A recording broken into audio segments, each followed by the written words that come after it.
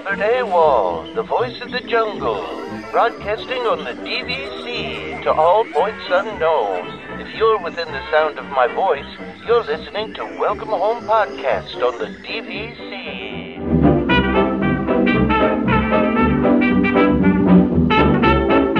Hello and welcome home. Thank you for joining us on episode 131 of Welcome Home, a Disney Parks and Vacation Club podcast. I'm Tom. I'm here with Trevor. No Damon this week. If you listened to last week's episode, we decided after last week to just let Damon go. We just fired him. He's gone. Yeah, right. Yep. As he's posting pictures from his kids' swim meet. Yeah, it kind of ruined it. I was going to do a joke about that, like just that we got rid of him, and then he goes and posts in the group that he's at a swim thing, and I'm like, thanks, Damon. He ruined my whole joke. I told him I was going to do it ahead of time, and he's still, Yeah, which is par for the course. But speaking of being a dad, since it is Father's Day this weekend, obviously we're recording this early, but does this give us a pass to do more dad jokes on the show? I mean, there's already a pretty good staple of dad jokes, right? I know, but I mean, you're saying you want to do more? There's a threshold that we can pass. That I mean, we may get a lot of 1-star reviews if we do that. usually I save all my dad jokes for the Monsters Inc. The laugh floor. Yes. When you can send in the jokes by text message, so I always pull out the best dad jokes to that one. So yeah, maybe it's best to conserve our dad energies. Yeah. Over the Father's Day weekend here. I've actually had a couple of the really bad dad jokes read during Laugh Floor before. So awesome. Yeah. Just some of those really bad. I mean, the standard ones like, what do you call cheese that's not yours? Nacho cheese, like, stuff like that. Those kinds of terrible jokes. But yeah, if you want to do more dad jokes, I think we're allowed to. Okay. Since it's actually one that I saw, there's a pet obviously once this nearby. comes out, it's going to be after Father's Day. Yeah. Right? Well, I mean, sorry, too bad, folks, but sorry, you're not going to get all your dad jokes. You're going to get your dad jokes late. Yeah. That's unfortunate for you. So I did see one. There's a pet store nearby that on their bulletin board outside they put up. I think the guy who runs it definitely is a dad, and they have the dad jokes up there. And so the one that I saw today was, what course do fish usually take when they're in school? I don't think I know that one. What's the punchline? Debate. I have a dad joke app on my phone, no joke, that gives me like a daily dad joke. I feel like I should remember more of them, but it's hard, right? It is, yeah. I don't remember all the dad jokes. That's why I have a dad joke app. Is it tells me what the good dad jokes are. Also, I find the best ones just happen in the moment, and you don't have to preload them. So. Oh yeah, exactly. Yeah, exactly. Yeah, those are the best ones, right? So exactly. All right, do we want to get into some listener questions?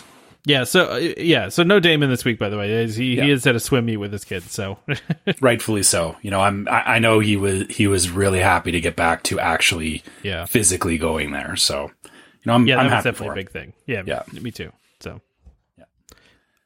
all right, I guess I'll start with the first one. So James wrote in, based upon changes in perks for DVC resale members versus direct purchase, i.e. the blue card. What additional changes do you think Disney will do to further alienate or define DVC resale members as second-tier members? I mean, what else can they actually do at this point? Yeah, I mean, to be fair, I honestly don't think that the blue card offers a lot over not being right now. Yeah, I mean, I know there's Moonlight Magic and the lounge, but and I guess the annual passes, and the discounts, and yeah, okay. I mean, there's, but again, all those things are very, they've changed over the years, and they're very, they're incidental in that, most of the time you can't take advantage of all of those things. Or I guess, sorry, speaking for myself, I don't see a lot of those things as huge benefits because some of them I've just never been able to take advantage of. So yeah, I know. Yeah. So, I mean, what else would they do? Or what else do we think they would do?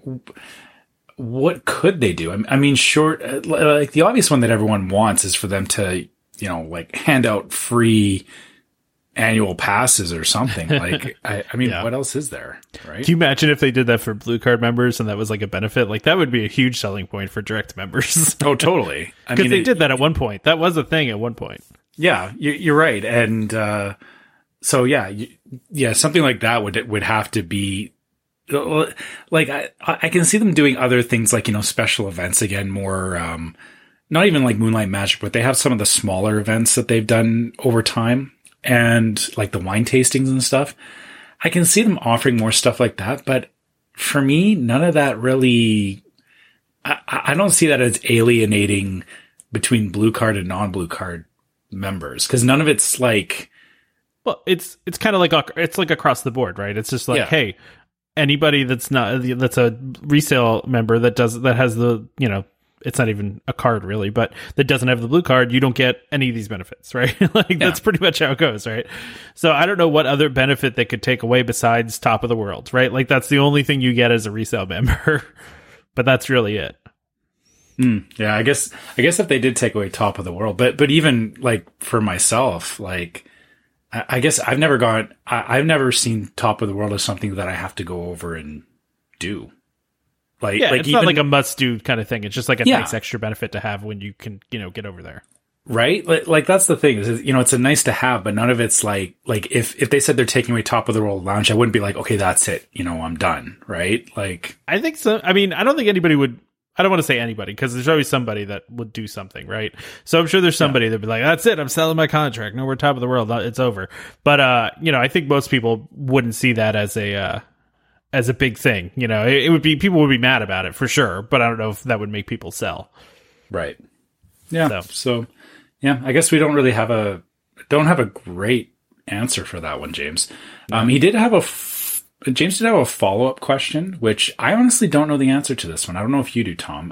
He did ask if DVC resale members also get the purple ring when entering the parks. Do they? They do, yeah. Oh, okay. They do. So, although funny enough, I always get the purple ring, but my wife never does, which is weird because there's no reason for her not to. Like, she's on the contracts. She's on the account, like she's on everything. So I don't know why she doesn't get it, but I do. She gets annoyed by it every time. She's like, "Oh, I don't understand why you get the purple ring and I don't." And I'm like, I don't know. It's entirely random because same thing between me and my wife is that there was a couple of times where I got it and she didn't, and then it went the other way where she started getting it, and then there was actually one time we both went into Magic Kingdom in an afternoon, and we both got it. And it was like I scanned mine and I was gonna be all like, "Yes, I got it," and then I saw hers and it was like, "Aw," or not like, but it was like, "Dang it!" Like we can't play that game about it now. Yeah, because we both had it. We both got it. So that's funny. Yeah. No, I mean, as far as I know, resale members do. So I think you still get the purple ring. Although I did notice the last time I went, it's very hit or miss whether the cast member says anything about it, right? So like, I think the cast members are supposed to look at it and say, "Welcome home" to you, but they really don't do that all the time. So I've had it happen a couple times, but I would say most of the time they don't. And listen, they got a lot going on, right? Like I don't expect them to be paying attention to my, to me scanning in and, say something. They got enough going on. They don't need to make me happy. So I don't need that either. It's not a big deal. I guess, a cast member saying "welcome home" to me is not going to wreck me walking into any theme park. Like exactly. Yeah. Yeah. How dare they? Right. Just go. How many? I would love to know if anybody has gotten really like super crazy entitled about that and like gone to guest relations and complained like, "Excuse me, I am a DVC member. Okay, I want to be told welcome home when I walk through those gates." Like, I guarantee it's happened. I feel so bad for the guest relation people. Oh yes. I don't even want to. It's happened. Too far into that, but it's 100% happened. Somebody has done that. Somebody has gone and said, hey, these cast members didn't smile at me the right way. Like, oh yeah, that happens all the time, right? Yeah. I would read a book of just like former guest relation cast members, like just telling their most ridiculous stories. Like, you know, I would read a book of that. Yeah. If you're ever interested in it, sometimes, so there's a Walt Disney World subreddit. Occasionally you will get ex-cast members posting stuff on there. And yeah, it's pretty much what you think it is that, you know, they have to be very nice about it. But, you know, some of the people that come to them with things, it's like in any other business or in any other place in the world, you would want to just turn around and go, seriously? Like, like, what's wrong with you? Seriously, yeah, stop it. Yeah, people are ridiculous. Yeah. I used to have that, I haven't seen that image in a while, but it used to get shared all the time. It was like an image of a cast member holding up a sign, and somebody had photoshopped into the sign, entitled DVC member, line starts here. It was always thought that was a funny one, but I haven't seen that one posted in a while. I probably have it saved somewhere. I think, you know, give it some time. You know, things are still opening back up, you know, as we'll get into, or, you know, we'll talk about it more on the show. You know, things are getting back to normal, and that's a bit of a double-edged sword, because normal means, you know, things are relaxing, but also that some people think that certain behavior is considered acceptable again, which is not. Well, and, you know, things are happening very quickly right now, right? Like, everything is opening back up, like, rapidly. The rules are changing very fast. So, and, you know, there are a lot of people rude to the cast members during the pandemic stuff too. So it's tough. Yeah. So, exactly. so Jeremy, our old reliable Jeremy, I always enjoyed the look of a nice cut lawn, but since I started a lawn care service myself 2 years ago, I totally changed the way I see lawns now. Question: do you now view all Disney stuff through the lens of show prep, or do you still enjoy things for the simple pleasure of them?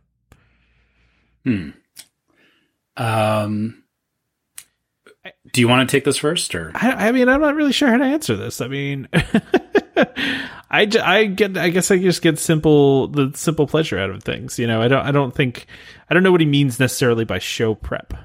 So I guess the way that I interpret this is, does he mean the show prep for our show? Like, is that what he's talking about? Or is he talking about show for like the show of being in the park?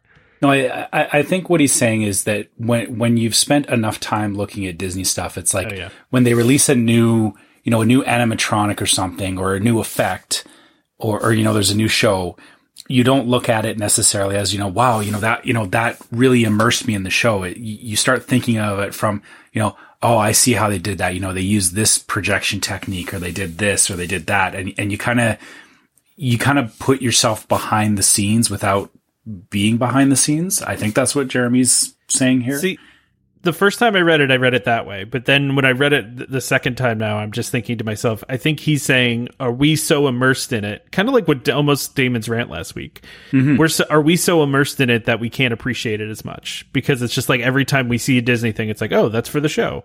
Or can we just enjoy them because it's the pleasure, the simple pleasure of them existing? See, that's how I'm reading it now. Okay. Yeah, no, that's fair too. I guess for myself, I don't see everything as show prep. And, for me, there's a bit of an ebb and a flow to it. I will get really heavy into stuff for a while, and then I will back off, and I will, and it's a deliberate thing, is that I will stop, because I know that, you know, going too far down into, you know, looking at this stuff every day, you know, Disney stuff in general. And I'm going to also tie this partly into Jeremy's follow-up, which is, you know, doing a Disney podcast every week. He asked if it either increased, decreased, or not affected your general interest in Disney TV, movies, and parks. For me, that's all kind of the same thing, is that I go through phases where, you know, I'm looking at stuff in the parks, I'm watching vlogs, I'm really into it. Same thing with Disney Plus and Disney movies, is that, you know, for a while there earlier this year, I was really into Disney Plus. Like I was hunting for stuff. I was just, you know, trying to get as much of it as I could. Right now, I'm not as much into it. And it's not that I'm done with it. It's just, I know for my own head and my own sanity is that I had to just find something else to focus on for a little bit. And the thing about that is that, me going off and looking at something else for a while, it kind of gives me fresh eyes for Disney.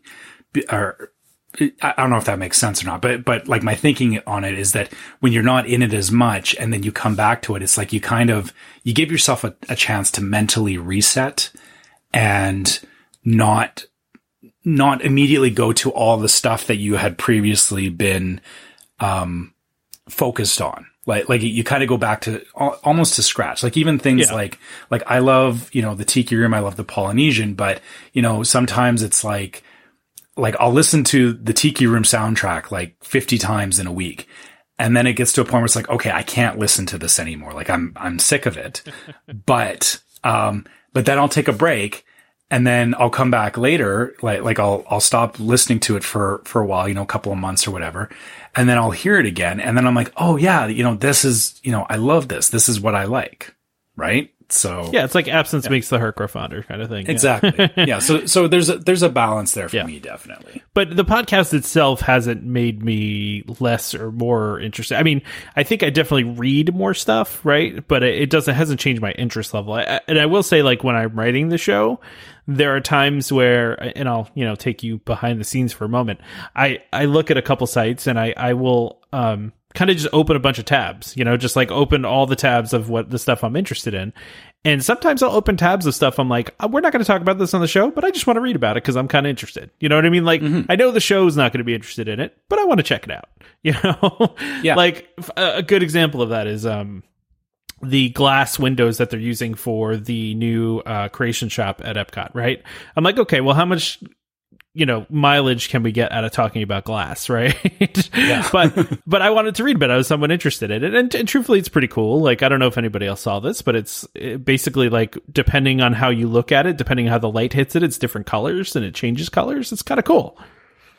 But, it's also not a topic we can really talk about on the podcast. It's very visual, Yeah, and you're right. That's the thing is, like, same thing for myself is I will go down, like I said, rabbit holes about, I'll read stuff about, particular attractions that I really like, or I'll read about, Disney history stuff. It's totally irrelevant to what we talk about in our day-to-day conversations, both in the group and on the podcast. But, yeah, it's like you said, it's more from my own interest and more that I just like consuming that stuff every once in a while. But it's also, if I told you that I do this stuff every week, that's a lie. Like sometimes I'll be like hard into it for a couple of months and then I'll take a couple of months off. And my wife can attest to this too, because she'll be like, oh God, enough about the Disney stuff already, or enough about this stuff. And then other times she'll be like, you haven't looked at this stuff in a while. Are you not like, what's going on? And then, but she's kind of figured it out that, this is just how I work mentally, is that I have to I have to keep my attention in different areas to stop myself from going crazy. Yeah. No, I get that. I get that.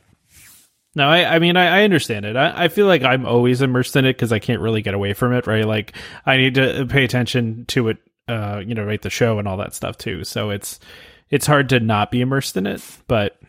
Well, I would also say this is that, back when we started the show, I think you, me, and Damon all kind of had the same conversation that, the reason that we started the show is because we were already doing a lot of this stuff. We were already doing a lot of the reading and, figuring stuff out about the parks and, Disney in general. So yeah, I think the podcast was a result of that, but it doesn't affect, or doing that stuff doesn't affect the podcast. Like it's kind of weird. Yeah, no, I agree with that. I would agree with that. So yeah, I want to read Chris's question because I actually go for totally agree with this. So it's not really a question. It's more of statement. Somewhat inspired by Damon's speech, I was wondering if too often we as affinity group members can't see the forest for the trees with Disney. Starting things like, starting petitions over noodles, complaining about Boo Bash events, disliking everything Bob Chapek does. Too often we seem to forget that Disney needs to appeal to a massive, much more casual audience for sustained growth, which is why feeding IP into the parks is necessary in the first place. Would love to hear your thoughts and feelings on this. This is exactly how I feel about it. I understand where Damon's coming from, and I understand what his comments were about. But I do think it's like, if they buy Star Wars, right? The first thing that literally everyone thinks is, okay, well, they're going to build a Star Wars land in the park, right?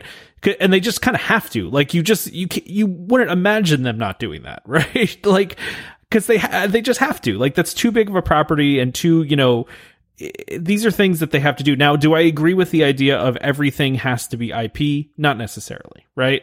Like, I do miss some of the original stuff, right? But I don't think they should infuse IP into everything. Like, I don't think, making, there's been rumors for a while that they're going to turn the wave over at the Contemporary into like a Incredibles restaurant. It's like, do we need that? Probably not.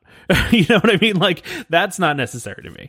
But yeah. I also get what they're doing though too. I mean, if they have a movie that makes $1 billion and is widely viewed, you want to, it's all part of being part of that huge corporation. Is you have this movie, you have this property that's popular already, it's popular. So now we put it in the park, and now you have to go visit it in the park. And like, I get it. I get why they're doing it. And listen, we can say what we want about this, but Disney, it's not like they were like, that attendance was going down, right? Like, it was going up, and more people were going to the parks to the point where they were too crowded. So it's not like it's an unsuccessful strategy, right? So I don't know. I mean, the thing is that, if you think about it, the amount of non-IP related attractions versus IP related attractions is really small at the end of the day. Oh yeah. And again, let's just take a step back here. Totally getting where Damon's coming from, specifically to Star Wars and Marvel. I agree with him that it was getting to a point where it's a little too much. Like the Marvel and the Star Wars stuff, they're pushing it a little too hard. And eventually it's going to hit a critical mass and it's going to break. Like they'll realize that they can't keep that running forever. But I've said this before, going back, the whole thing when Disneyland first opened, the crowning piece of Disneyland is Sleeping Beauty's castle, which was based on the movie Sleeping Beauty that was coming out at the time. Mm-hmm. So they were already doing, hey, we've got a movie coming. Here's an attraction based off of this movie. So to say, they're never going to get away from that. Like that's a fundamental part of the park. What I know Damon's talking about is, once they got past that, there was definitely, there was a phase there where, they were trying to get stuff into the park, but they weren't pumping out movies as fast as they are now. So they were just trying to, Walt already had some ideas in his head around Haunted Mansion and Pirates and a bunch of other attractions like the People Mover and Epcot and all that stuff. So, he was just kind of acting out what he already had in his head. The problem is, and here's a bit of dangerous thinking around that. You say you want original stuff in the park, but who's designing it? Is it like all the stuff that came from Walt Disney originally? Like even Haunted Mansion was, a couple of Imagineers, but it had that fundamental base of what Walt Disney wanted to do. The thing about releasing something now that's non-IP, it's very hit and miss. Like it could be that, they totally missed the mark on. Everyone's like, this is the dumbest attraction ever. Like Superstar Limo. Yeah, exactly. Great example, totally missing the mark. Right. So I can see why they're a little bit gun shy to do that. For sure. And then, so the other way to do it is, you release an IP, and to be fair, the whole Marvel and Star Wars things, because they were bought pre-established IPs. On the flip side, you had something like Frozen that, that was an original thing that Disney did, and it went through the roof. And they obviously did not expect it to, right? Like that was I don't think they expected that movie to become what it became, right? Yeah. I mean, initially, and then once, they figured out really quickly that they had to get on the train or, they were going to miss it. Right. Absolutely. Yeah.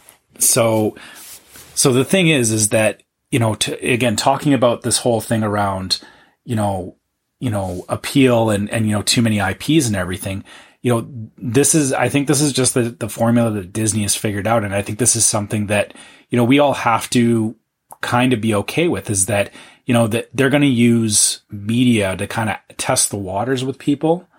And then, if it makes sense, then they can push something to the park. That's not to say you'll never see just an independent attraction show up at the parks again, but this is kind of a tried and true formula, right? You build a world first, people get hyped about it, and then you say, hey, we're going to give you a physical representation of that world. They're already sold on it, right? It's the smart business decision too, right? I mean, because you don't want to spend hundreds of millions of dollars on something you don't know is going to work, right? Like if even if that Spider-Man ride is not that great, people are going to still want to go on it because it's Spider-Man. And that's the thing. Like also to Chris's point about, Disney does need to appeal to a massive, much more casual audience. Keep in mind, it's not even a matter of appealing to a casual audience. It's appealing to a different audience. We are an audience like DVC and people who, go to Disney on a regular basis. We are a very specific audience. We're hardcore. Yeah. For Disney. But and we want nothing to change ever, and that's a problem. But then on the flip side, there's people out there that are just as hardcore about Spider-Man and Star Wars and Marvel and all that kind of stuff. Absolutely. That, it's not fair to say that, my point of view should detract from their ability to enjoy what they want to do. I mean, like, Trevor, how many people do you know that had no interest in going to a Disney park, but then they build Star Wars, they build Marvel, and all of a sudden now they want to go, right? Like, yeah, that's a thing, right? And that's part of why building Star Wars is smart. It's not necessarily for us, but I mean, like I said on the podcast after Damon's rant, my sister's going to the park this week and literally just going to Hollywood Studios to go on Rise of the Resistance. Like, that's it. Like, and lots of people do that. And a buddy of mine, my best friend, he's really into Marvel, and he was like, so when are we going to go to Disneyland and check out Avengers Campus? And I'm like, and that's what they're trying to do here. And it doesn't mean that they need to alienate, the hardcore fans. They need to appeal to us too. But I do think that there's a lot of people that are very much into those IPs, and they're very, very popular. Obviously, they make billions of dollars, and why wouldn't you put them in the parks? I get that. At the same time, I do understand the idea of wanting more original things. Like, we got used to a lot of that. But to your point, Trevor, the IP stuff has been around always, right? Like, it's never not been there. Like, it's always been there. So, and I get it when you had like a place like Epcot where pretty much nothing was IP driven, right? At least at first, everything was pretty much original stuff, and people really like that. And it's still mostly that, right? There's Frozen in there, and then you have Ratatouille coming in, and then you still The Seas with Nemo and Friends. Like, I think those are the three that I can think of. Well, Guardians of the Galaxy coming. So, but before that, there was very little in Epcot, right? And actually, and thinking about in recent years, I just realized, Soarin's a good example of an independent ride. So it's not even that long ago that I know Soarin is getting kind of old, but they still do that kind of stuff. I think it's just right now, Disney realized that, hey, Star Wars and Marvel are like, they're multi-billion dollar industries. Like, exactly. You have entire comic conventions dedicated just to those. Why would they miss the boat on that? Because it's Yeah, if they came out and said that they weren't going to build a Star Wars park, their stock price would drop by significantly, right? Because like as soon as they bought that, it was funny because I remember they were taking a lot of criticism. They're like, well, this from shareholders, like, oh, how are they going to make that up? I'm like, you kidding? They're going to make up that in like 2 movies, and then they build the parks, of course, and all that. I mean, the lands and all that, and of course they make up for it there. But you're right. There's whole industries built literally around just those 2 franchises, and we also have to remember too, like up until like Iger came in, they really didn't have that many. They had some IP, but they didn't have a lot. I mean, they had a fair amount, but not enough, like, not what they have now with between Marvel, Pixar, and 20th Century Fox and Star Wars. Like, they didn't have all that stuff until Iger came around, right? So before that, they just really had the classic movies and the classic animated stuff, which wasn't nothing, but compared to like some of the other studios and some of the other places, it wasn't nearly as much. It's funny that we're having this conversation because I was just listening to the Imagineer podcast. Mm-hmm. I don't know if you've listened to that one, but I kind of want to get that guy on here, but because he does some interesting stuff. But he was talking about that in the podcast. That's why I bring it up, is that when they built like Hollywood studios, they didn't really have a lot of IP at the time, right? So like that's part of why they brought MGM in, because they needed the IP. Yeah, and I was going to say that's the thing, is that Hollywood Studios and California Adventure are basically the same park. Right? I shouldn't say basically. I mean, there is definitely differences between them, but they were built at the same time. And yeah, you could definitely see, the difference between East Coast and West Coast. On the West Coast, they didn't have any IP, and they were trying, and it was not working well at all. The initial inception of California Adventure was not a good concept. And then, same thing with Hollywood Studios. They did the same thing, but the only thing that helped Hollywood Studios along was the fact that, they had the partnership with MGM that brought the park up to at least a level of, being able to identify it as anything other than, I don't even want to call it a basic theme park. I hate to say it, but California Adventure, someone's going to kill me for this. No, it's true though. I mean, like the kind of rides that they had and everything. Yeah. Yeah. It was pretty basic, and it was not good. No, I think that's totally true. It's interesting. I was listening to this episode, and he was doing Great Movie Ride. And I very rarely listen to anything where like I learn a new fun fact. Like I feel like I know most of the fun facts at this point, but somehow I didn't know that Great Movie Ride was originally a concept for Epcot. Had no idea about that. That Great Movie Ride was actually supposed to be part of a part of Epcot. It was supposed to be a whole land devoted to like movies. And then they were like, well, why would we put this as a land when it should be a whole park? Like literally that was what happened. And I was like, what? I didn't know that was part of Epcot originally. And then they decided it didn't fit. It's new news to me. Yeah, that's weird, because that does not jive with me at all about Epcot. Yeah. It was supposed to be like a movie centric or an entertainment land, I guess. I had no idea, and then I also didn't know. He also mentioned in there too that there were actually supposed to be 4 Wizard of Oz scenes in the Great Movie Ride, but I guess their deal with MGM only let them have a certain amount of minutes. per property, and the 4 scenes would have gone over that, so they had to change it. Those are the 2 things I really learned listening to that. I was like, that's really interesting. Yeah, it's and this actually goes back to what Jeremy was saying about enjoying stuff versus going into show prep versus just enjoying things. Is that knowing this kind of stuff doesn't I think about it, but I would, if Great Movie Ride was still a thing, I would still just get on it and be like, yeah, I'm here. Like, I like to know how the sausage is made, right? I like to see like how these iterations come. Cause another thing they talked about in this podcast, and I knew this, but I didn't know the extent of this. The reason why, that Alien was in that ride is that they originally licensed it to put, and I knew that they originally had licensed it to put it in extraterrestrial and decided not to, but I didn't realize that that's how it ended up in the Great Movie Ride, is because they already had it licensed, and they were like, oh, let's throw it in Great Movie Ride. I was like, oh, okay. Well, I knew that was originally supposed to be over in Magic Kingdom, but I didn't realize that they just had already made the deal. We're like, hey, why don't we throw it in Movie Ride? So anyway, fun facts today. Yeah. Extraterrestrial would have been way cooler if it was actually Alien, but that aside. Right? Yeah, no, of course it would have been, right? Yeah. Yeah. Anyway, let's. I think we kind of, Chris, I hope we answered maybe what you were asking, or what our thoughts and feelings are on this. Yeah.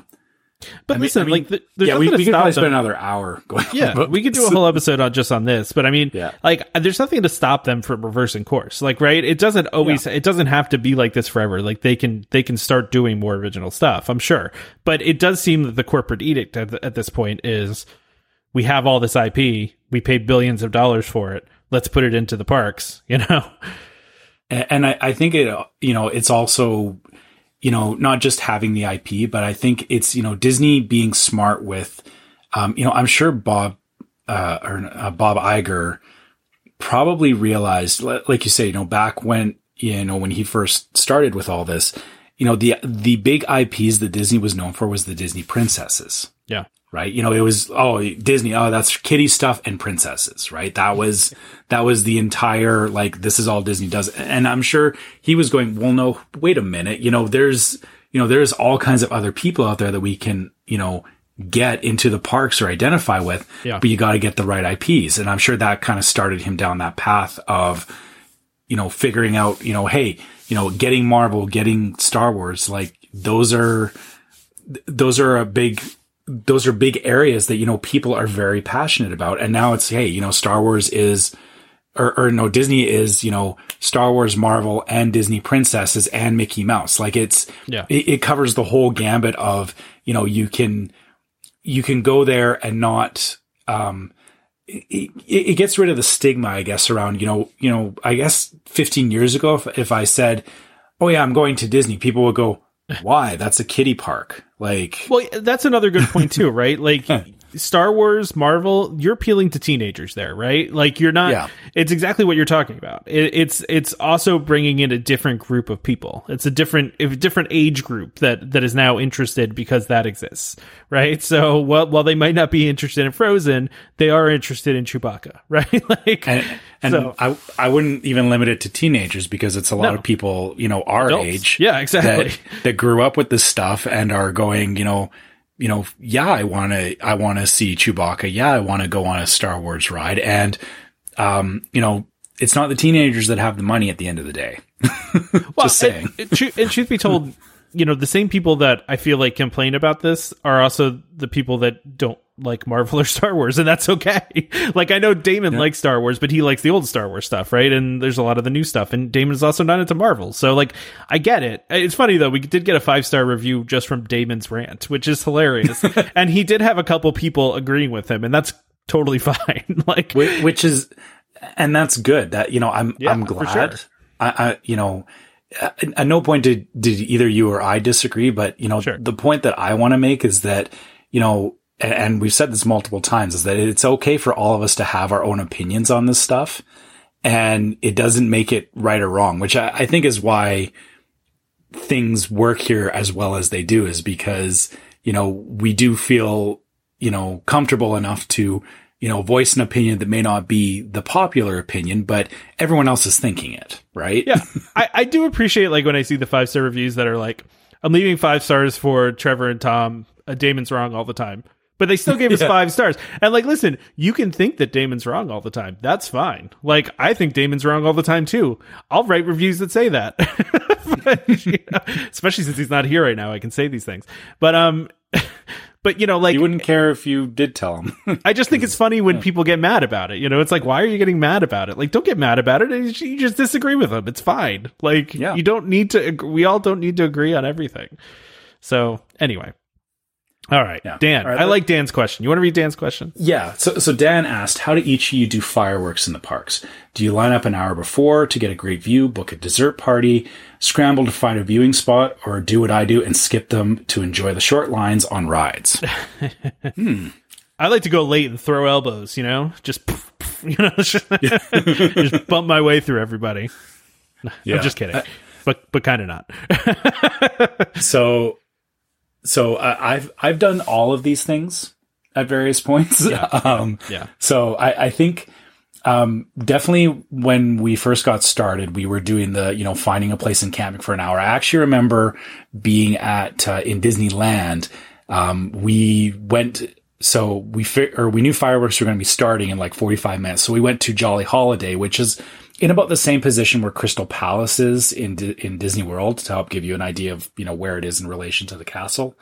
So we went to Jolly Holiday and we just like, we bought like a cupcake and we sat there for 45 minutes, like nursing this cupcake because we wanted to make sure that we kept the table and that nobody could question whether, why we were just sitting there.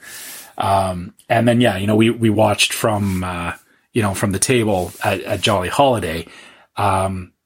Outside of that, I think every other time we've ever done fireworks or like nighttime parades, we've always made sure that we've done a dessert party or Disneyland used to actually have, you could buy, it was like a lunch ticket. So you would buy a meal and then they would give you a pass to, Paint the Night, which was the nighttime parade. So then you would take that pass and you would go to, there was a designated seating area for the parade.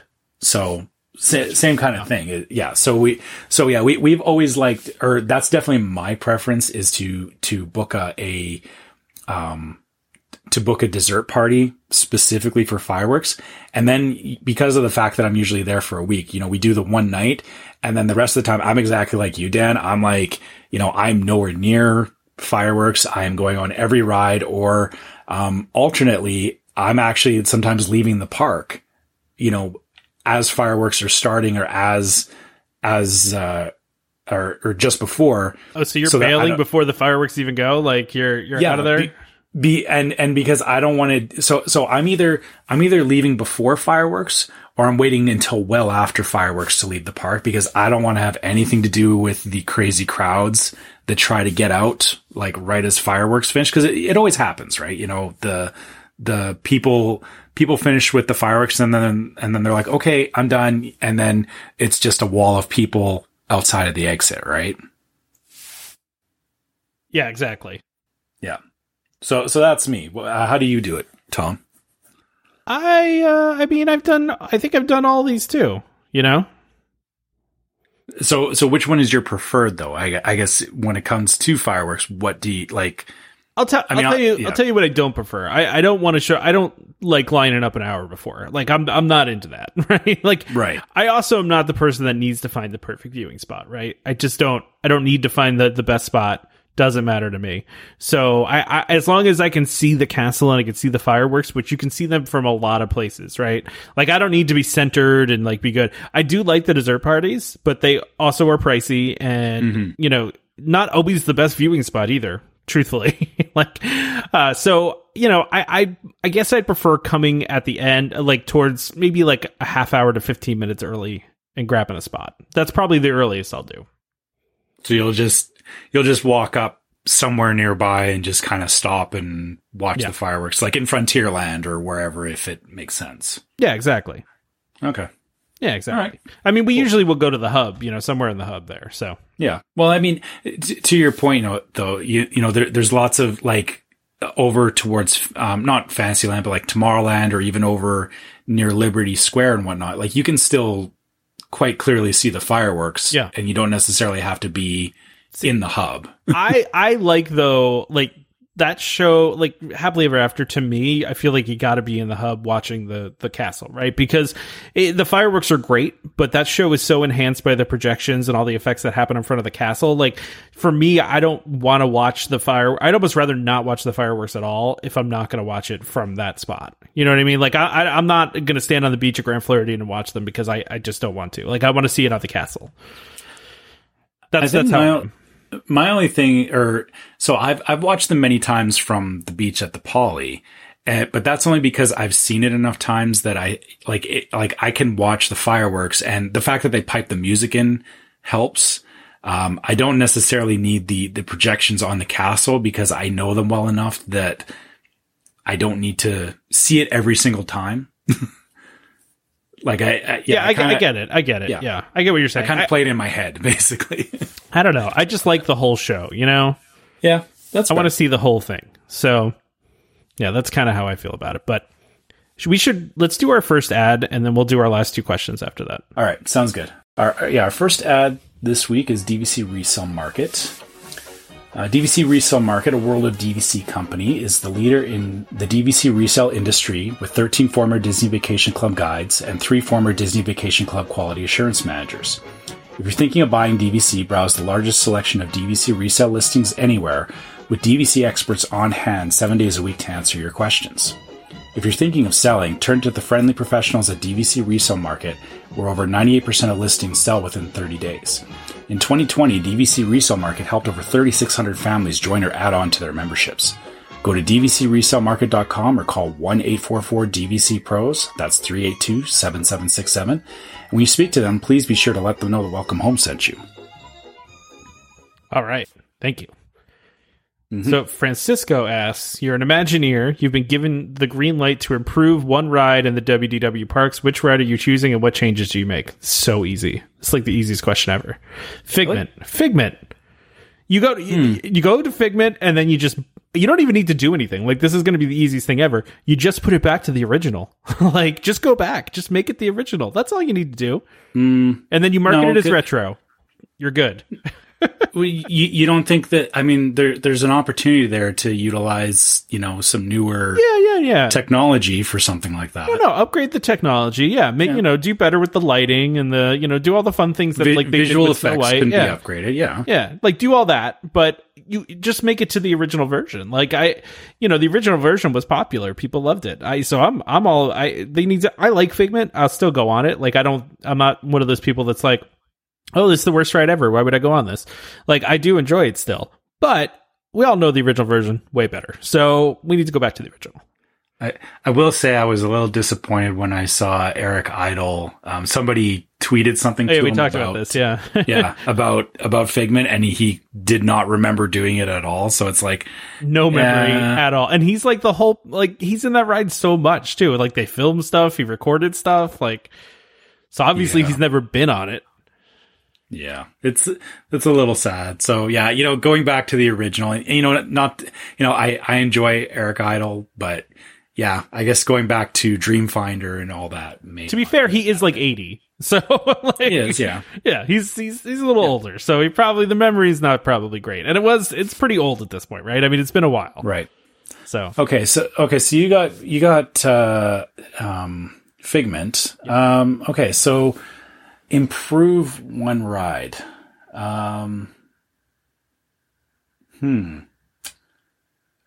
Okay, this is. I'm making this harder than it has to be.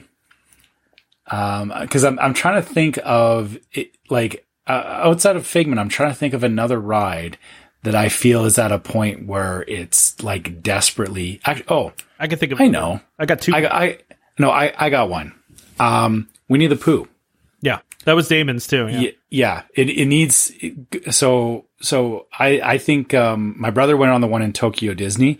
They need to go that direction with it, go to that next level. Yeah. Trackless. And also again, upgrading the effects in the ride to something else. Like my brother said, there was a really cool scene where Tigger comes, in and is bouncing around, and it emulates, or the whole room is designed that it makes, like, as he bounces, it's like the whole room shakes. So it feels like you're bouncing with him, or does it feel like you're causing earthquakes? Is that no?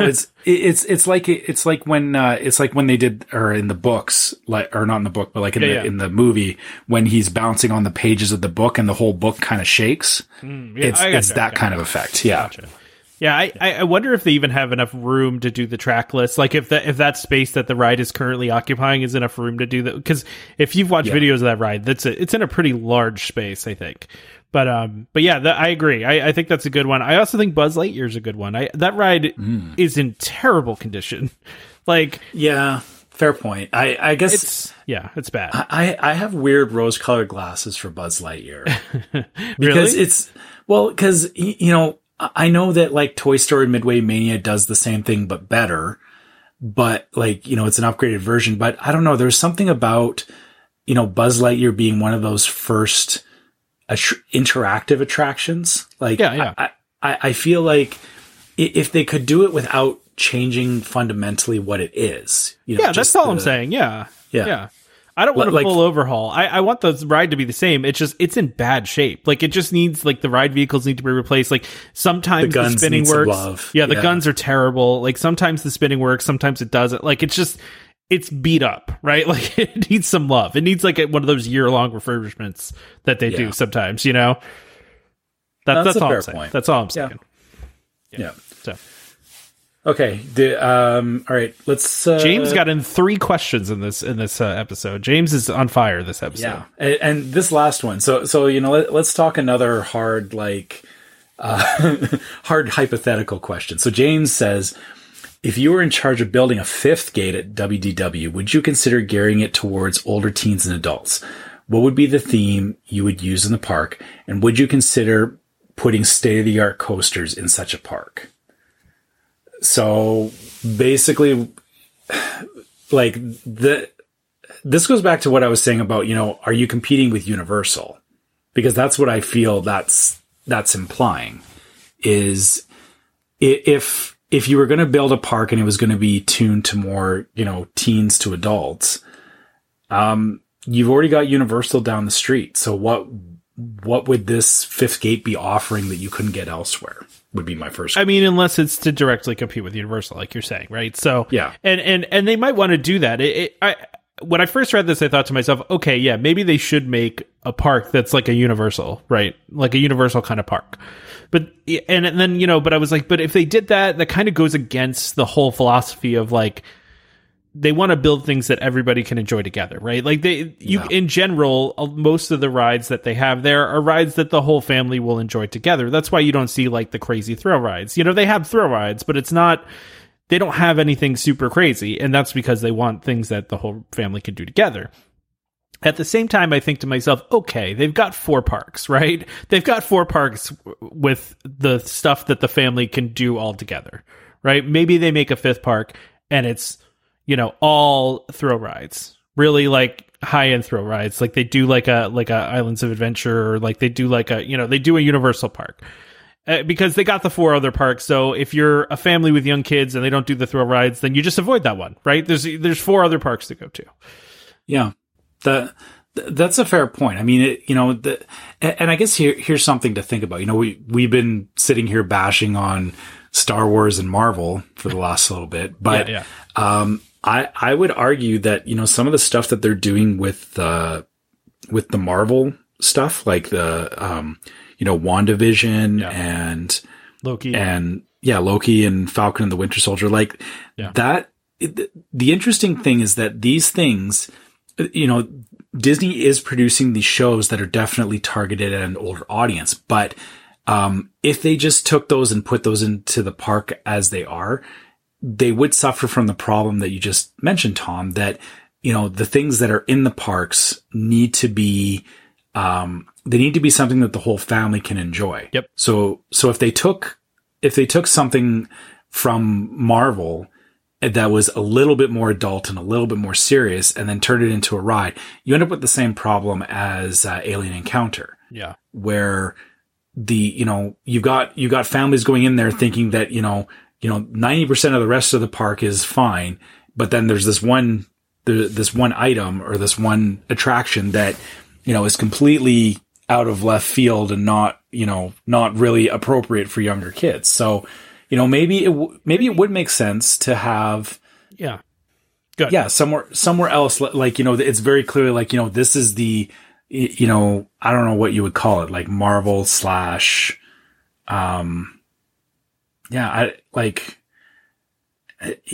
adult Disney, right? Like, Pleasure Island. Pleasure Island. But right. I do feel like Marvel is one of those few things, and I actually feel like Star Wars kind of fits into this too, that kind of appeals to most audiences, right? Like you have adults, you have kids with Marvel, right? Because most of the Marvel movies are PG-13 and below. Right? Most of them, right? I don't think there's any PG ones. I think they're probably all PG-13 because of the action stuff, right? But you're still attracting, and Damon posted in the group the other day, like there was a Disney Junior series with Spider-Man. So like they are making this appealing to everyone, right? That's what they're trying to do. So I feel like Marvel is one of those ones that they could theoretically, and we were just talking about IP, but like if they were going to do a 5th gate, I mean, what IP exists right now that's more valuable than Marvel, right? Just in general. Yeah. In general, what exists that's more I mean, you can't even, I don't even think Star Wars is at this point, because there's so much more to Marvel. There's so many more characters and so many more things. Not that there aren't with Star Wars. There's a lot with Star Wars too. And, you know, you probably argue like Harry Potter or whatever, but maybe I don't want to say Jurassic Park, because Jurassic Park has been terrible forever. Like that last Jurassic Park movie was so bad. But anyway, and I love Jurassic Park. It's one of my favorite movies ever. But anyway, you know, these huge franchises like that, I would say if you're going to do it, you could do some really cool things with like a Marvel park. You could do some cool locations. You know, you could throw like a Wakanda section in there. You could throw, like, there's a lot of cool things that you could do, I feel like, with a Marvel park. And you could make a lot of throw rides. There's a lot of cool things you could do with throw rides with Marvel properties. So I do think it would be smart if they were to make a fifth gate to make something that's like that, a little more teen adult oriented, where kids, like younger kids, could still be involved though too. You know, like they still probably want to try to appeal to everybody. Yeah, I think like I said, the thing is that if you're going to go down the road of thrill rides and everything, and tying them to specific Marvel IPs, again, I feel that there's still a boundary there. Like, you know, younger kids are not.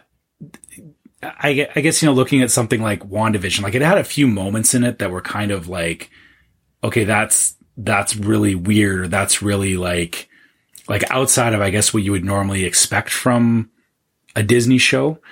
So I feel that, you know, if they did this where, you know, they had an entire park of just, you know, hey, these are all the thrill rides and everything. The thing about that is that, you know, one, everything's going to have height restrictions, right? Like all these roller coasters would be, you know, it would be very clear, like, you know, this is not like, it's like going to Universal, like Universal. I think they've done a good job of, you know, it's very clear, like there's all these more extreme coasters, and then they have a whole section that's like, hey, you know, this is like Dr. Seuss. This is the kid stuff. If Disney was going to do this as a fifth gate, you know, it would have to be clearly defined. Like you said, it would have to be, you know, this is the adult section. This is the, you know, Pleasure Island. You know, sorry, your 6-year-old is not getting on this ride. Well, we all know how well Pleasure Island worked out, which is to say not very well. I will say that I have fond memories of going to the Adventurers Club on my honeymoon. That's the only that was the most that was the most amazing thing of that whole Pleasure Island. Was the Adventurers Club. Yeah, for sure. Yeah. For sure. All right, so I think we probably could do a whole show on that too. So I think what we said was good. So I think we could probably move on to like news and stuff. But good questions this week. I have to say, very good questions this week. And absolutely. And by the way, I just saw, I was multitasking as you were talking, and I was looking at our group, and, you know, Damon had posted the thing about him not being there, and longtime listener Francisco had mentioned, I would like to see more guests on the show. That is something we are actively working on. Especially, we anticipate not having Damon as much this summer. I'll just be honest with everybody. Not because he doesn't want to do the show. He's warned us ahead of time. He's got a lot of sports with his kids. It's hard, you know? Yeah, you know, things starting back up, he needs to focus on that, and we totally respect that. Absolutely. So there's probably going to be a little bit less Damon this summer, and we'll probably start to look to have more guest hosts come in, hopefully from other podcasts. We want to bring other people in, and you know, we could also at some point maybe have some listeners in and stuff like that. I think we need to get our old friend Ziggy back on and stuff like that. So we'll do this stuff as we go. If you guys have suggestions of who you want to see, like other podcasts or, you know, specific people that you want on the show, just let us know. Email us, post it in the group. We'll work on that. It's not always the easiest booking guests, right? So because schedules and things like that. So, but we will definitely do more of that as we have Damon less this summer. So, all right. So there's another DVC rumor. The last one turned out to be true, which was the what was it? The minimum points one. 150. Yeah. 150 points minimum. Yeah. Yeah. So this rumor is that there are some rumored why can't I speak? Increases coming on June 24th. And as part of that, Grand California is going to go over 300 a point, which is crazy. But it's supply and demand though, right? It's super low supply, super high demand, right? Yeah, so, I was going to say it is crazy, but it's also not surprising because Grand Californian is prime real estate and very, very limited amount of rooms. And I think I get the feeling that, they know that there's people definitely looking at California right now because of the new DVC tower that we've been talking about. So yeah, I'm not surprised that Disney's doing this. They're always doing direct price increases. They have been, for as long as I think we've all been involved in this. So yeah, not surprising. It sucks, but not surprising. Well, the interesting thing is these increases are to Old Key West and Boulder Ridge and Grand Californian. So, Old Key going from 165 to 170, Boulder Ridge going from 186, what a random number, to 190. That feels a lot nicer. I like round numbers. So I mean, it's small increases here, but I mean, we're looking at Grand California going from 295 to 310 is what this is a rumor. So, it's really, really interesting to see that that's possibly going to happen, but again, rumor. So, yeah. So, don't take it as gospel, but please as we saw, the last time it came true, but we'll have to wait and see. Fairly reliable source, I think, on this, but yeah. So, maybe we should do our other ad here, and then we'll continue on other stuff here. Sure. Yeah, why don't we do that?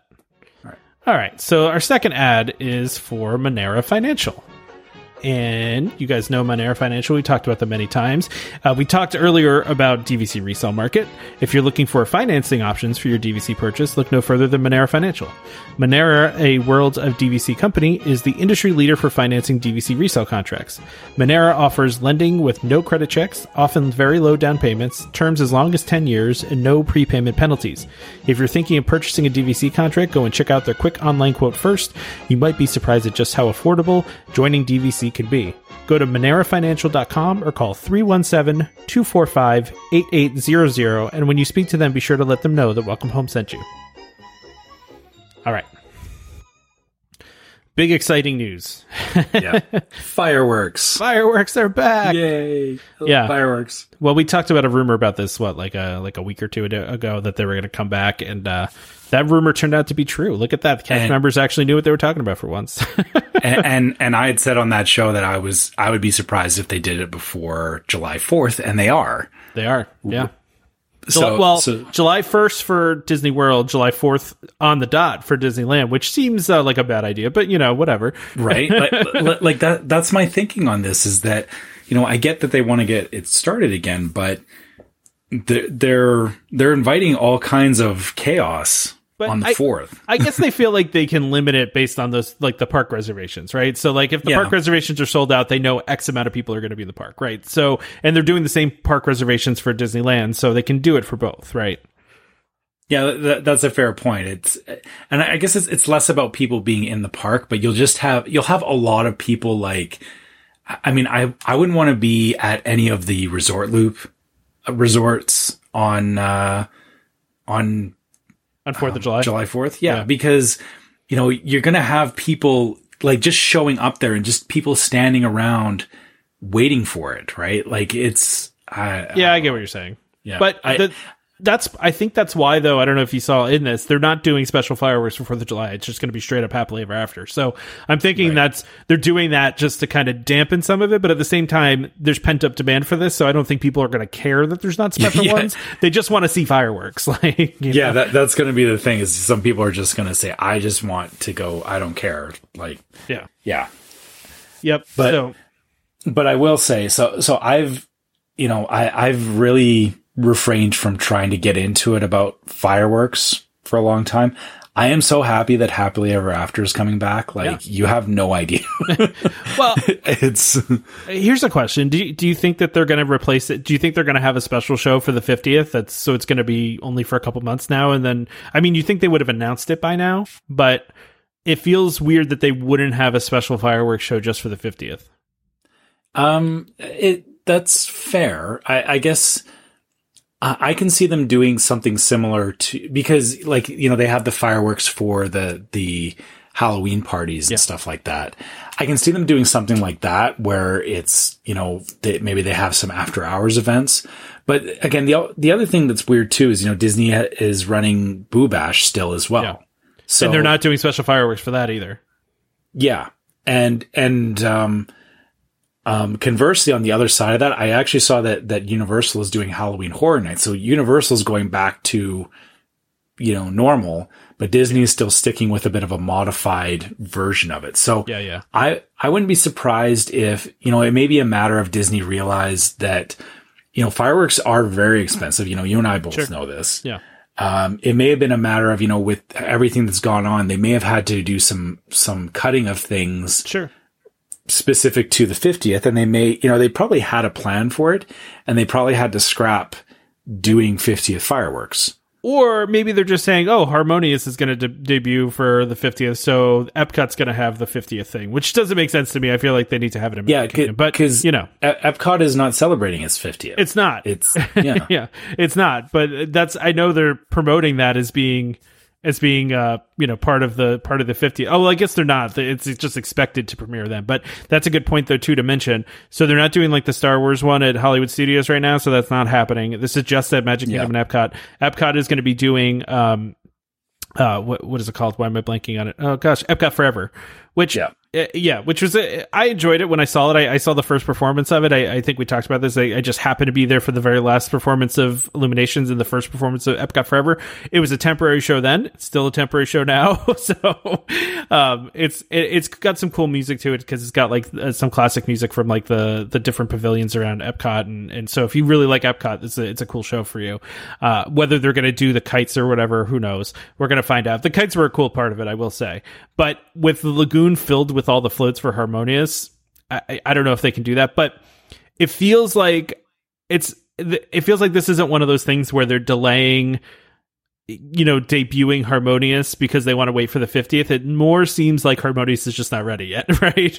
Like it's just, they're still testing it, and it seems like an absurdly complicated show, and it's going to take a lot of time for them to get it ready. So yeah, I think that's a lot of what we're seeing right now with all of these things is that, things are coming back to normal and everyone's going, well, if it's going back to normal, why are we not just moving on to the next thing? And I think the thing to remember is that, with things like Harmonious, it's not that through this last year, people have been actively working on it. People still, they had to cancel things, delay and all that. So yeah, it's probably hit a point where they realized that, they can't, Harmonious is still going to be ready, at least a few more months out. Sure. So in the meantime, hey, they've got Epcot Forever already ready to go. So at the very least do that. As far as the boats go, the boats were mainly around the edge of the lagoon. Yeah. Like they weren't in the middle. So I feel like they could still do it. I think they probably can. Yeah. But even without, I mean, the boats were definitely cool. Like the kites and everything were pretty neat, impressive. Yeah.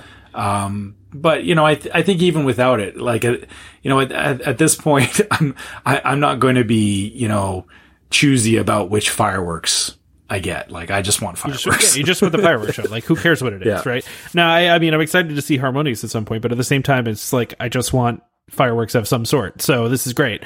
But yeah, so expect that to come back, which is great. It's really exciting that all this is coming back, and it looks like Happily Ever After is going to be completely the same. Like, it doesn't look like they've had to make any cutbacks in that. It's going to be the same show that it has been, which is great. Because some stuff is reopened, modified, and stuff like that. It doesn't look like that's what's happening with this. It's just, the straight up show. And then I can't imagine how you could cut anything in Happily Ever After. Like, it's so cued to the fireworks and the projections. And to be fair, I know it is a fireworks show, but I remember saying years ago that, while doing more projection shows, is that taking away from things? The one advantage of doing this is that, when, in situations like this where they had to stop it and then restart things, it's not as bad to get it going again because it's not it's easier to restart the projections. I think the projections enhance the show, though. Like, I don't feel like they have less fireworks on that show because they have the projections. In fact, I think they said it has the most fireworks they've ever done. So, I like that show. It's a great show. So, and then also at Disneyland, Mickey's Mixed Magic, I guess, is the show there. Yeah. So I've never heard of that one before, but I think it's fairly new, right? Yeah, it was January 2019. So yeah. Oh, okay, yeah. So it incorporates projections, show lighting, and lasers on Main Street USA Sleeping Beauty and the facade of It's a Small World, along with fireworks to celebrate the legendary Mickey Mouse. So one interesting thing about Disneyland shows is that, so Small World is nowhere near the castle. So, okay. So as if you're just somewhere else, you can just see like Yeah. So this is something that's kind of weird, is that they'll do, and I've seen this before. So, the whole, Tinkerbell flying across, flying from the castle in Disney World. Yeah. In Disneyland, she actually comes from the Matterhorn. Oh, that's because the Matterhorn is actually way taller than the castle. Well, yeah, because the castle is like I don't want to say it's like not that tall, but it's not that tall. Yeah, it's a lot smaller. Yeah. But then Small World is actually behind the Matterhorn, so it's almost like a secondary viewing area, but it gives it's basically its own show. So something to think about there too is that we're used to, like you're saying, going to the hub and doing everything in the hub in Disney World. What if they, there is definitely a potential at some point they could say, hey, we have a fireworks show going on, but it's like in 3 different places in the park. Yeah, no, that's interesting that they're doing it that way. I'm also thinking to myself, I think part of this is staffing though too, right? So they're still trying to bring cast members back and then train them and hire new ones. That's a lot of the reason why things are slowly reopening. But I was thinking to myself, I wonder when Fantasmic's coming back. What's the hold up on that one, right? Because at this point, that's a huge theater. Why can't you bring that one back? That's a lot of actors if you think about it. Oh no, that's true. And that could be part of it too, right? Some of these people have probably gone on to, I'm assuming have gone on to do other things, right? And so they either have to find new ones and train them and get them to where they need to be or whatever. But it's just, and also, besides that, just all of the cast members working in that stadium. There's a ton of people that work that show, right? And then also I'm sure that's an expensive show to run too. So they gotta, make sure that it's full and that people are going. I remember something, years ago. I remember Lights Motor Action. The cast members sometimes would go around and try to get people to go to the show. And one of the cast members told me something like every show costs $30,000 or something like that. So they try to I forget how much it was. It was probably more than that, but that's why they were actively going out to get people to come. So that's a good point. I guess, we're kind of spoiled when it comes to these shows that, they're not by default an extra ticketed show. But even the shows that, like Fantasmic and whatnot that are set up in a theater, there's still a certain amount of money that it costs just to run that show. And if there's 5 people in the theater, how much money would Disney be losing on something like that? Yeah, I tend to believe that if they reopened it next week, the stadium would be full, right? Every night for a while, right? But I don't know. Maybe Disney obviously knows how many people show up. Back before pre-pandemic, how many people showed up on in a given day, and how many of those people stuck around for Fantasmic, right? So maybe they're looking at it now and they know how many people are showing up a day, and they know what percentage of that crowd would typically stick around for Fantasmic, and they're like, well, that's not going to work. I don't know. I'm just guessing, but yeah, I'm just waiting for that one to come back too. Yeah, I guess if on a normal day it was 80% of crowd or 80% capacity of the park, but then, Fantasmic was meant to hold 30%. Yeah. But then, right now they're at 50% capacity. So that, they're assuming that you won't get, that equivalent amount, or it's not even equivalent. It would be still getting that same volume of people that you would get when it was at regular capacity. Yeah, so. Exactly. So anyway. Yeah. So I'm excited. I'm glad the fireworks are coming back. It's great news. And it seems like everything's really getting back to normal. And, while some things will be slow, other things will be fast. A lot of the distancing, the mask stuff, all that stuff has been very quick, right? But at the same time, some of it is going to take more time, right? So reopening certain things is going to, we're talking about here, it's going to take more time because of the human beings that need to operate these things, And I think it's, for me, this has given some good perspective on really how complex some of these things actually are. Absolutely. Going back to Jeremy's point about, do we always look behind the curtain on stuff. Sometimes like for stuff like this, it's like, this isn't just something that, magically happens. And although, I can sit there and watch Phantasmic and just be absorbed in that moment. But when you really think about it, as we're talking here, there's, probably a couple of hundred people behind the scenes, between the character actors, people running pyrotechnics, the people working in the theater. Like, it's crazy when you really think about it. Oh yeah, it's a ton of people. I mean, all the ushers, like you said, all the people working the pyrotechnics, the show director. I mean, there's a ton of people that work on that stuff. It's, and it's all included in the price of your ticket. So it has to be worth it for them to do it, And so I get it. I mean, I get why certain things are not reopened. It makes sense. But I mean, it's all going to come back soon, and it's all going to, I mean, it's slowly coming back, right? And another thing that's coming back, good transition, Animal Kingdom Lodge reopening on August 26th. Look at that. We got an opening date for Animal Kingdom. Look at that.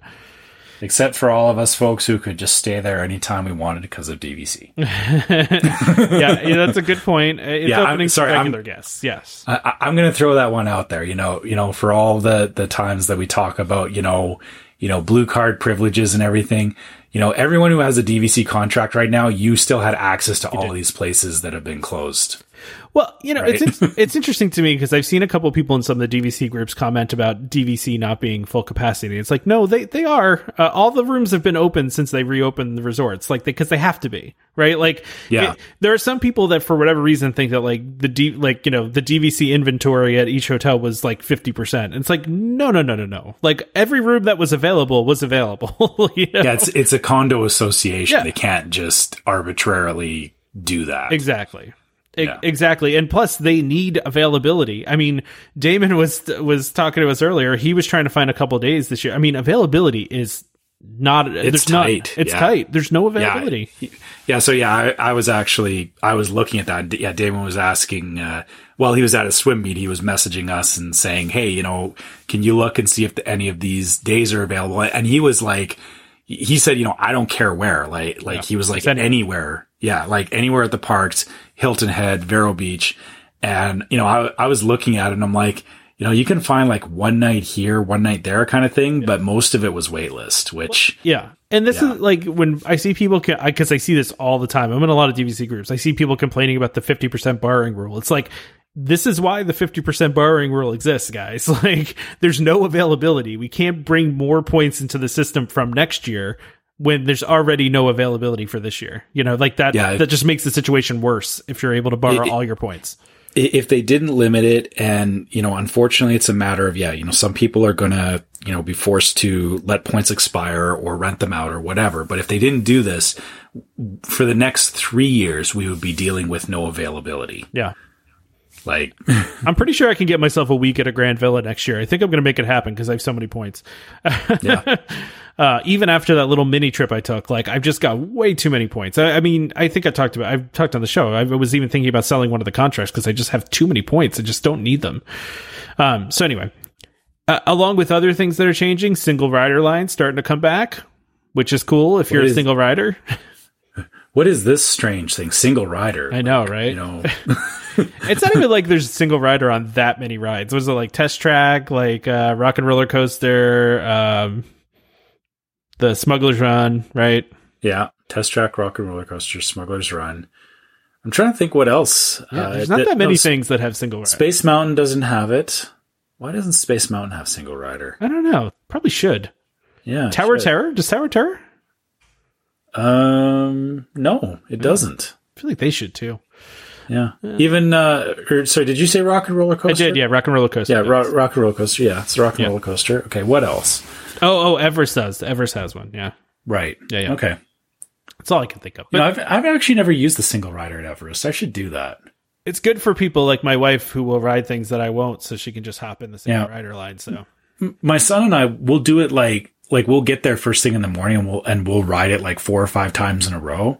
But, yeah, I mean, we could definitely make use of it. The nice thing is I'm at a point where my son doesn't need to be next to me on the ride. Like if we just want to ride rides, we can do the single rider thing. So yeah, because you guys don't need to be next to each other. It's nice to be next to each other, but you don't have to be. Yeah. It's not like when he was younger, where it was like, I got to make sure he's buckled in and all that kind of stuff. So Yeah. No, but no, now you got me thinking about it. I think there's actually more single rider at Disneyland than there is at Disney World. Interesting. Because I know Matterhorn definitely has single rider. Trying to think what else. I'm sure we missed some stuff in here, but that's fine. Like, I'm sure there's some rides we missed, and that's fine. I'm trying to think if there's even any. Springs has it. Is there any single rider at Magic Kingdom? I don't think there is. Not that I can think of. Pirates needs a single rider. I feel like they should have one on like Big Thunder. Like any roller coaster should have a single rider. Right? Yeah, that's a good point. Like, yeah, why don't the roller coasters have single rider? Yeah, all roller coasters should just have a single rider lane. Like they just should.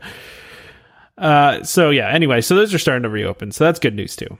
I put this on here because I wanted to have a conversation about just this. The next thing I have on here. Do you want to read it? You're talking about Sensi teaming up with Disney World Resorts for a new experience in Fantasyland? Yeah, so the reason I put this on here, because they're a candle company, right? And they make licensed Disney products. But the reason I put this on here, and I think we did this a couple shows ago, but like favorite smell. Yeah. Like, what's your favorite smell at Disney? And I think we did this a couple podcasts ago. Because I think I said mine was the ice cream shop on Main Street. Yeah, and I think I mentioned Pirates is definitely one of those smells. But so I'm also laughing at this though too, because I'm like, what in the world is there creating rich storytelling opportunities through fragrance? Like, what is that going to be? Well, so here's something interesting to think about is that not just the very prominent smells that you get like walking by the confectionery or whatever, but all throughout the parks, Disney does pipe smells into different areas. And it's not always meant to be overbearing and like hitting you in the face. Yeah. Like even, another good example is, walking into the Polynesian lobby. It's, there's a hibiscus scent in there, which, it's amazing. Like it smells so good, but it doesn't smell like artificial or like somebody manufactured it. It's just like, it's almost like somebody's standing there waving a bouquet of flowers next to the entrance. Yeah. So, I can see where, they're definitely talking about this. It's just, you're right. It's funny how, they're advertising this as, there's going to be a new experience in Fantasyland specifically about smelling stuff. This to me is kind of the same as, do you remember that Drew Carey thing? Oh yeah. In studios. Yeah, I remember that. Yeah. Where it was all about sound, right? Yeah. It was like the sound. Went in there and and to me it kind of seems like the same kind of thing is it's like, they're focusing on just one thing, and I get that, Sensi is a fragrance company, so they want to do that. But I feel like it falls flat when it's not a combination of, the smells, the sights, the sounds, like everything playing together, right? Yeah. I know what you mean. Yeah. I mean, do you have any candles of Disney scents like around your house? Because I know a lot of people will buy like the Pirates one, or they'll buy, the. So we use the wax melts. We don't like actually having candles in the house. Like cause I would forget to put them out and it would start a fire or something. But we've used the wax melts, and like my wife is actually, she's bought like the Main Street Bakery ones, and, we've actually gotten the Polynesian scents, the hibiscus and everything. Exactly for that reason that, like you said, is, we, sometimes like to just have it there because, we can't get back to the parks, and at least being able to smell it invokes some memories that we had of our last trip. Right. I mean, let's be honest. What they announced here is probably them just putting a candle shop in Fantasyland somewhere, right? Or just having their candles available for sale somewhere in Fantasyland, right? That's pretty much what it's going to be. You don't think they're going to do an entire ride of like, it would be a ride, like when you go through, when you go through the perfume section at a department store and they're like trying to like blast you with the samples. Yeah, exactly. Can you imagine if they did like an entire ride of that where it was like you just go around a corner and there's like different smells getting blasted at you? It would be the worst. That would be like scarier than Extraterrestrial was for children. Yeah, that sounds terrible. People would come off nauseous, but not the reason that you think. Yeah, exactly. Exactly.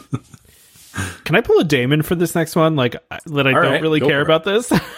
Yeah. Okay. Well, then you know what? Let's skip it. Well, we could just say, look, there's a rumor that Marathon Weekend is returning in 2022. So hooray for all you runners out there. Looks like a Marathon Weekend's going to be back for next year. So I guess some dates were shown on the Disney website, but they're not there anymore, which is why I'm saying this is a rumor, because somebody on Twitter posted a screenshot of the website, but who knows if that's real or not. So right. I'm calling it a rumor. But anyway, this listed dates between January 6th and 12th. So who knows? We'll have to see. Yeah. And sorry, me and Tom are not runners. So not a runner. Yeah. Not going to do it. Anyway. Moving on. Bacon Cupcake. Yeah. We go from talking about running to Bacon Cupcake. Yeah. So specifically, a Father's Day Bacon Cupcake at the Polynesian Resort. This is hitting that nexus of like everything I want. Yeah. So it's at the Polynesian. It's bacon. It's for Father's Day, so I'm sure we can find a dad joke in there somewhere. Of course. It's a vanilla cupcake with cream cheese icing, candied bacon, salted caramel filling with candied bacon on top. This sounds amazing.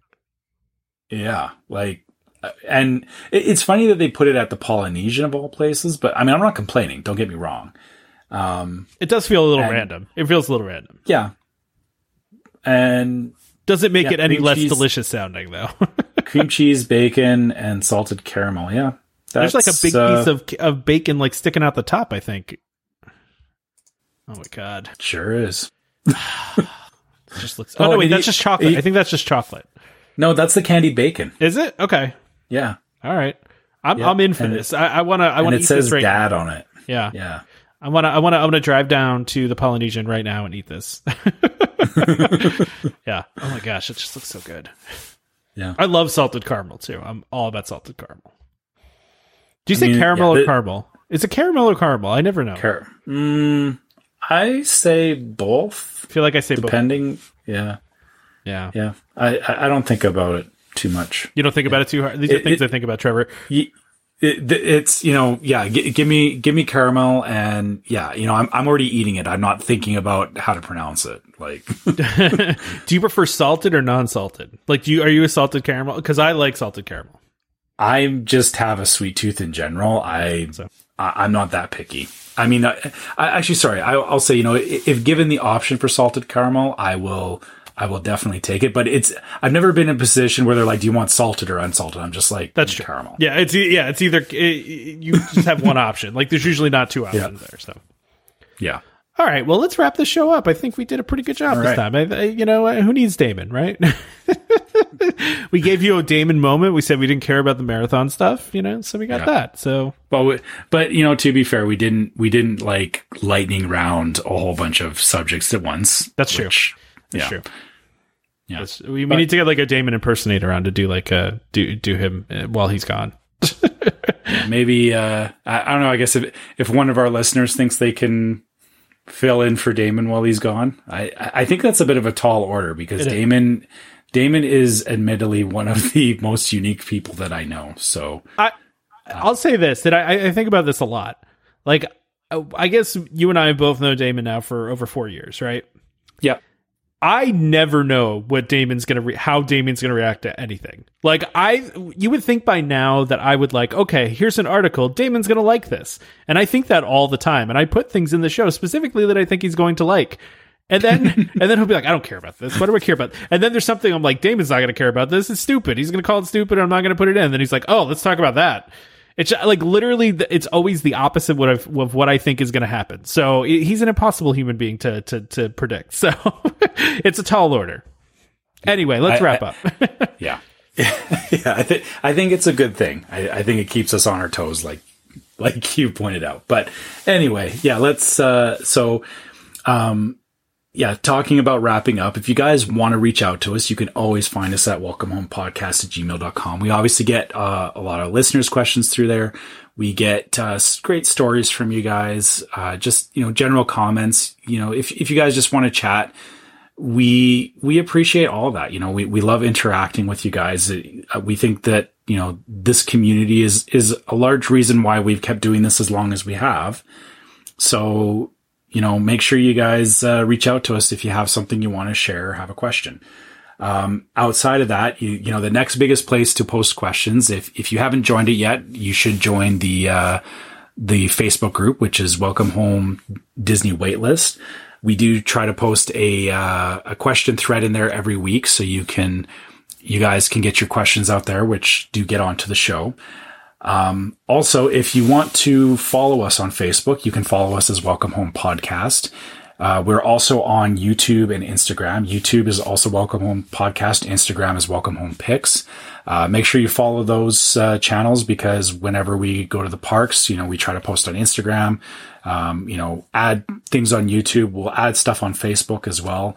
Obviously now that things are getting back to normal, Tom's already gone to the parks once. As the rest of us get going back to the parks, we're hoping to get those channels more and more interactive.